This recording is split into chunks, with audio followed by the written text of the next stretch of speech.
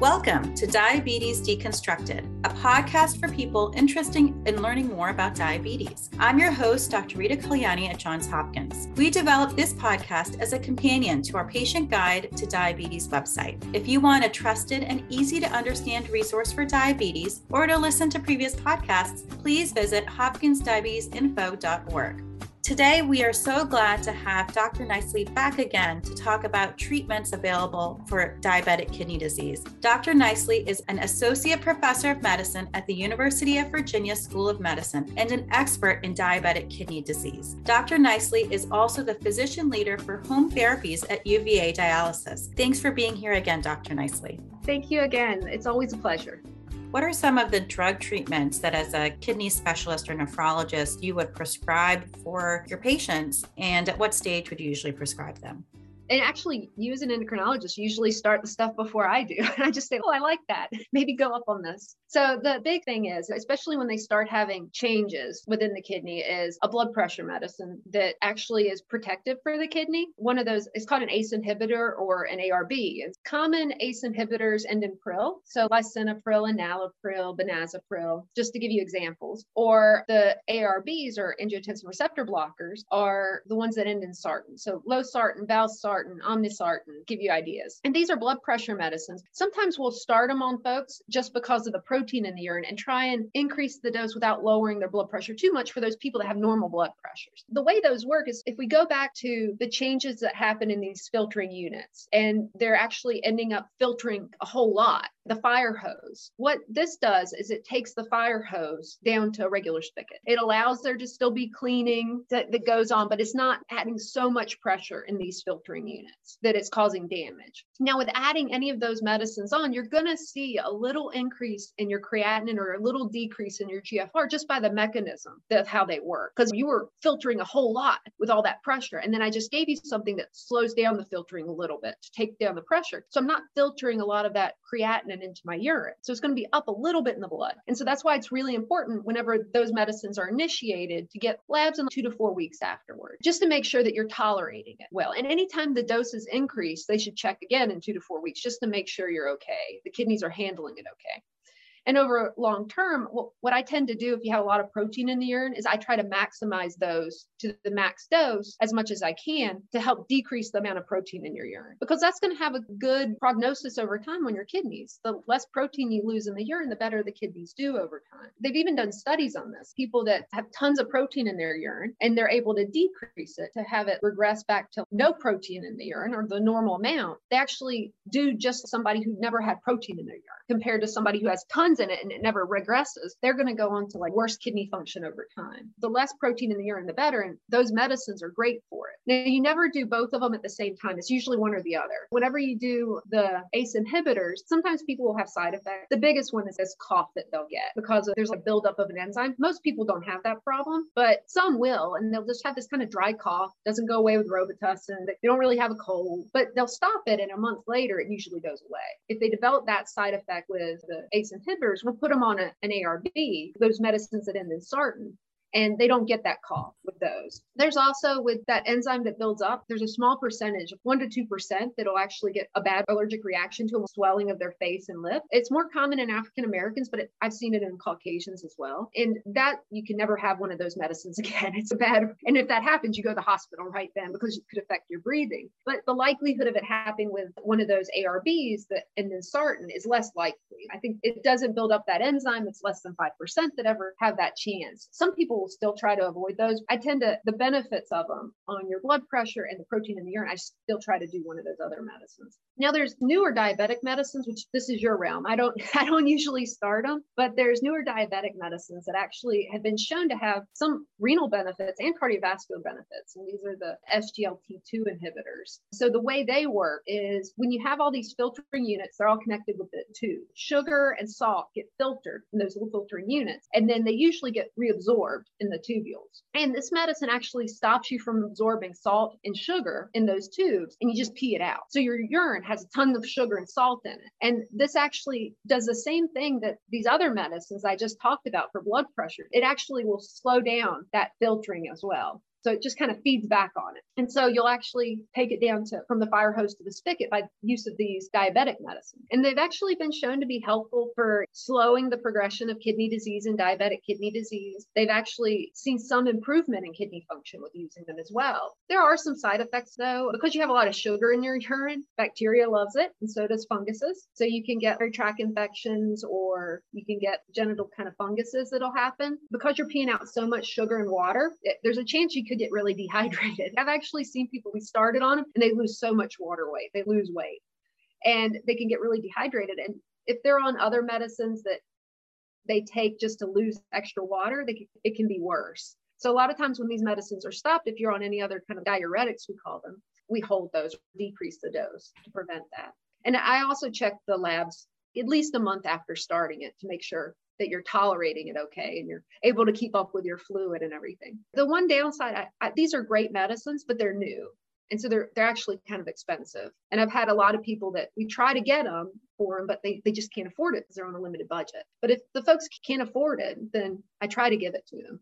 There's also these GLP-1 for diabetes as well. And you can correct me if I'm wrong. They increase your insulin sensitivity, essentially. And through other mechanisms, they actually make you pee out a lot of salt in the kidney. And it causes, again, that slowing down the filtering and little filtering units in the kidneys.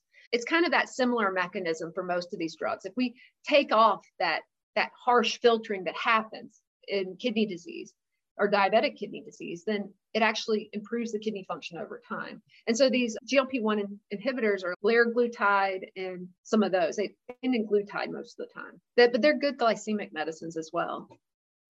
It is so exciting that the newer classes of medicines for diabetes, as you mentioned, SGLT2 inhibitors in particular, such as canagliflozin and dapagliflozin and empagliflozin, can have effects on the kidney to be beneficial in addition to their effects in lowering blood glucose. And as you mentioned, the injectable medications too, such as liraglutide or dulaglutide, and semaglutide, they also have benefits on protein in the urine, reducing protein in the urine. So it is very exciting for us as diabetes specialists to be working with you as the kidney specialists and really using these medications not only to treat the diabetes, but also to protect the kidneys. You've mentioned dialysis.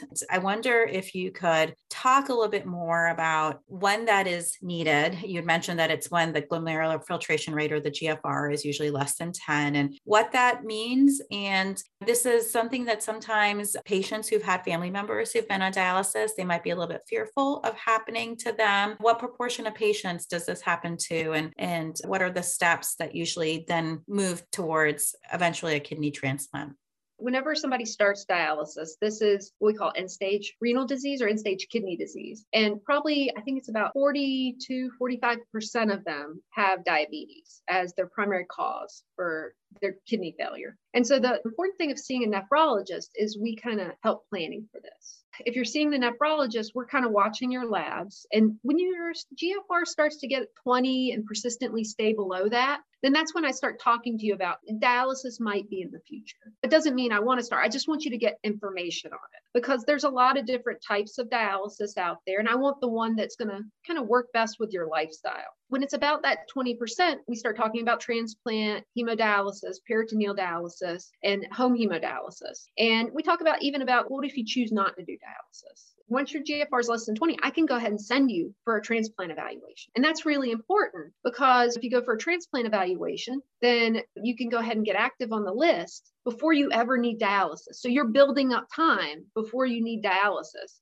on the transplant list. And usual wait times on the East Coast are about 3 to 5 years. And so getting that time in now is important versus somebody who waits to do a transplant eval. They do it once they start dialysis. Well, then the first day they're active on the list is the first day they started dialysis. So they could have started months or years before that and built up extra time on it and limited their time on dialysis. And then I talked to them about the hemodialysis, which can be done at home or in a center. And we talk about which would fit their lifestyle. And then we talk about peritoneal dialysis, which is kind of a different type of dialysis where you kind of do your cleaning of your blood through a catheter that's kind of in your belly. And figure out which they prefer to do. But we don't really start any of the planning for that until we really look like you're on that trajectory, you need to start. If your GFR is still going down, then and you want to do a blood type of dialysis, like hemodialysis in a center at home, then I actually will go ahead and get access in your arms for that. You need a big blood vessel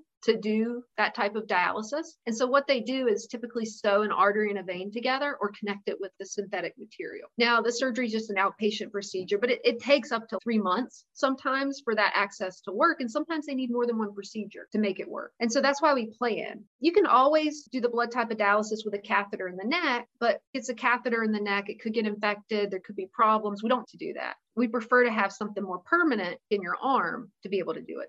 Now, it doesn't mean that when it's ready, we start dialysis. It means we have it. And what I find is with my diabetic patients, sometimes they have bad circulation. And these accesses that are put in their arm, between where they sew together the artery and a vein, or they put in one of the grafts, they don't always work initially. Or they might need more than one procedure to get it to work. That's why it's important for figuring that out early so that they never have to start with a catheter in their neck and a big vein in their neck, because that risk of infection, and that catheter ends right at the heart. And if they get a bad infection, they get a heart infection too. And that could be really bad with needing surgery or something like that.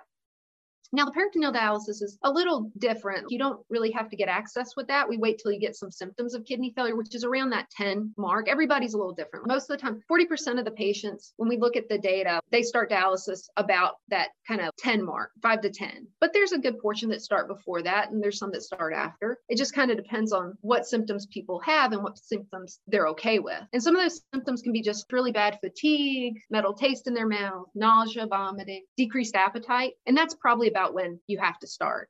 We don't want them to be up there around where they have tremors or are forgetful or actually have coma. That's too late. We'd like to start before then.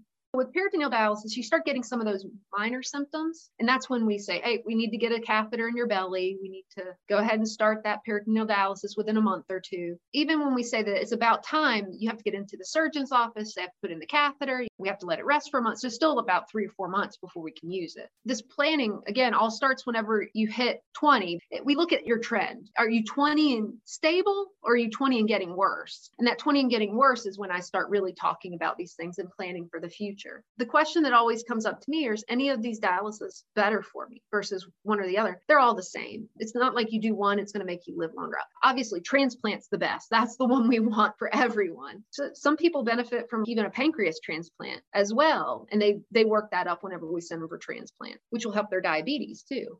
Choosing these types of dialysis depends on what they can stick with. And if they pick one and they do peritoneal dialysis and I don't like it, then they can switch to one of the others. They can't switch every week, but we can switch between and find the one that works best for them. Along that way, and we just kind of take care of them. The one thing with peritoneal dialysis, I'll mention this, the fluid that we put in the belly to help with that dialysis is sugar-based. So we actually work with their endocrinologists closely and we let them know, hey, they're going on peritoneal dialysis. So you can adjust their medicines and take that into account to cover the sugar that they might absorb from it and that sort of thing. But it still works fine in diabetics.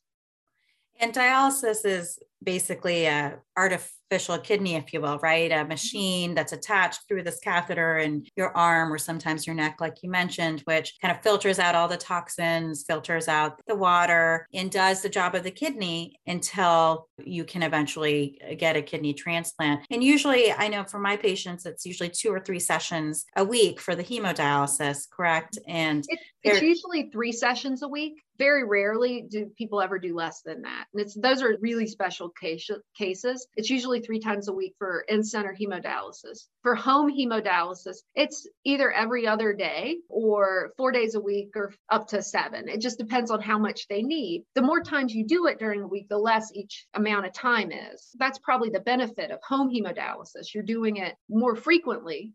So, because you think your kidneys work 24/7, and if I'm doing in-center, it's 3 days a week, I'm only getting about 12 hours each week of cleaning. That's 12 hours of kidney function, I guess, artificial kidney function. Versus if you do home hemo, you have to get at least 12 hours, but sometimes we get a little bit more, and people tend to feel better with that more cleaning. And with peritoneal dialysis, it's usually daily. Every day you do it. It's more kind of continuous cleaning compared to the other two. And so people tend to feel a little bit better with that as well. But it just depends on the patient, which they're comfortable doing. I wonder, parting words that you might have for patients who are interested in preventing the risk of kidney disease. What would you say to them? What would you recommend?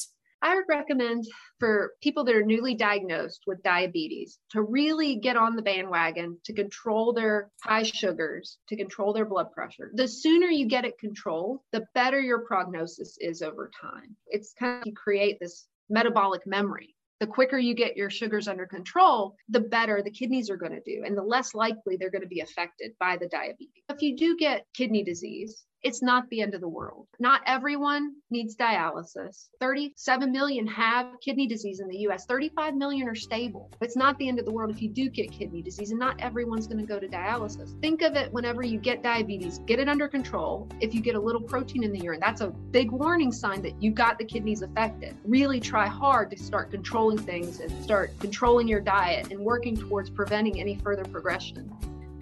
Thank you so much for being here today. We truly appreciate all your expert input and advice. Thank you so much for having me. It was a pleasure.